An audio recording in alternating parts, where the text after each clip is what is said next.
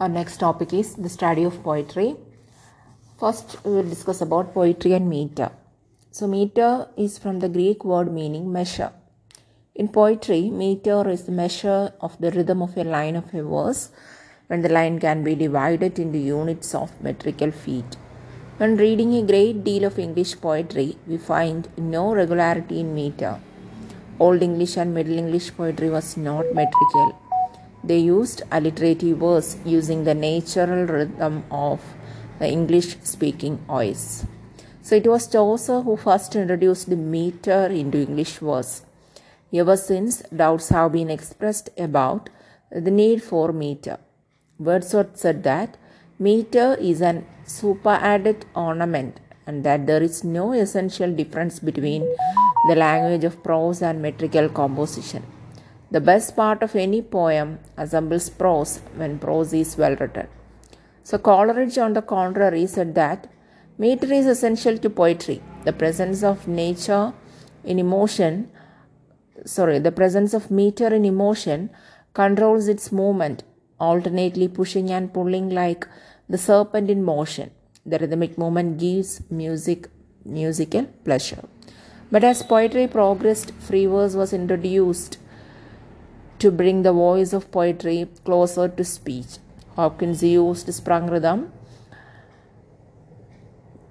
counting stresses and not syllables. So in the 20th century, there was a conscious effort to recapture the rhythms of speech and prose in poetry. Ezra Pound said that poetry should be written at least as well as prose. So on the other hand, Frost said that writing poetry without meter is like playing tennis with nets down. Second is poetic truth. So poetry has truth of its own. Keats said it, beauty is truth, truth beauty. So poetry is the face of truth because as Keats said, a thing of beauty is a joy forever. And the poet says, my love is like a red rose. There is truth in it that stirs the emotion and appeals to the imagination.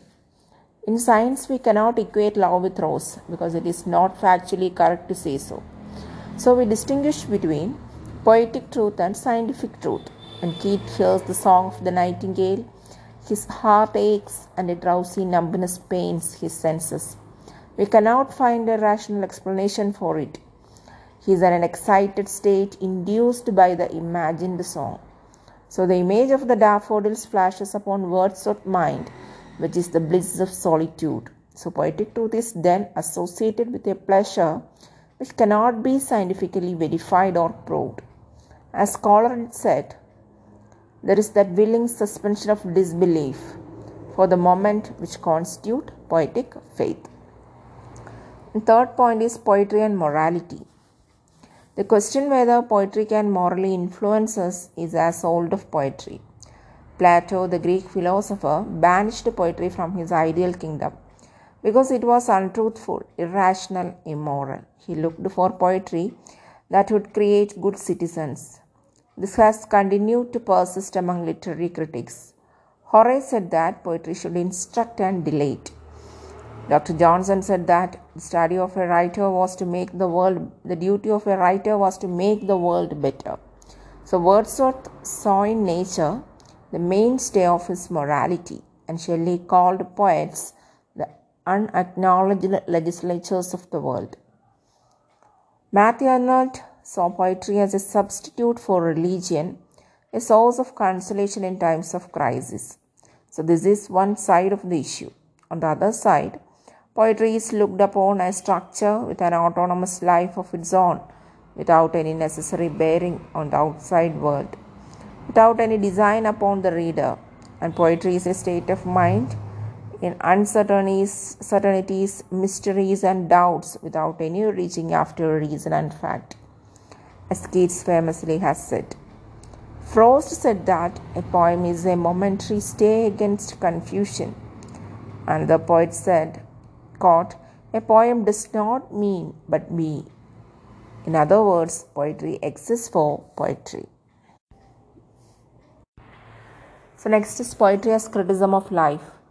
Matthew Arnold defined poetry as a criticism of life, but the statement sounded a paradox. He added that it is Criticism under the laws fixed for such a criticism was the law of beauty and truth. Later he modified it as the application of ideas to the interpretation of life. Poetry is synthetical, criticism is analytical. So it is criterion that creates and propagates ideas. The poet finds himself in a climate of ideas which he uses to interpret life. So he is using to interpret life. So criticism analyzes the content and form of poetry. Interpretation is the application of the meaning so discovered to understand our own life. The man who immerses himself in poetry comes out refreshed so that he can inspect the world within and without in clearer perspective. So poetry, criticism and interpretation of life are stages in the appreciation of poetry. The poet creates the text. It is the reader who responds to it. Ultimately, interpretation is the discovery of the meaning of meaning. As Auden has said, the words of the dead are modified in the guts of the living. Next we will discuss about the topic is, can poetry change the world? So poets sometimes take upon themselves the duty of changing the world. It is called the poetry of commitment. Marxist poetry sought not to interpret the world but to change it. The world is evil. It is the poet's work to seize the scheme of things and dare to shatter them to bits and remold it nearer to his heart's desire. So Shelley conveys his message to the world to quote, "If winter comes, can spring be far behind?" So such an optimism is often proved frustrating.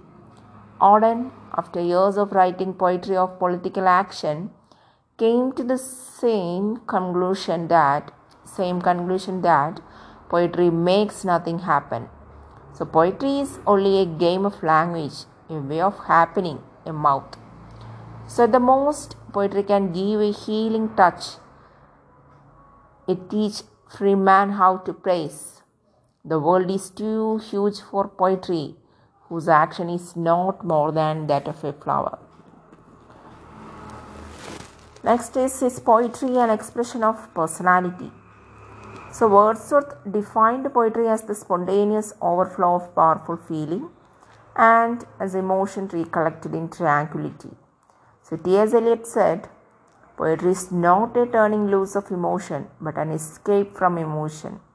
It is an expression of personality but an escape from personality. So Wordsworth is the romantic theory of poetry while Eliot's is the impersonality theory. The two views still prevail. Eliot's view suggests that emotion is turned into art emotion in the making of a poem. Emotion cannot be expressed directly. Poetry seeks direction through indirection. He calls it objective correlative. That is, emotion is expressed through a set of objects, a situation, a chain of events which serve as its formula. Yet even Eliot admits that only a poet who has a personality knows what it is to want to escape from personality. So Philip Larkin says that the poet has a complex of emotion and thoughts which he thinks are worth preservation. So poetry is an attempt to communicate thoughts and emotion. Whether it is done directly or indirectly is a matter of choice.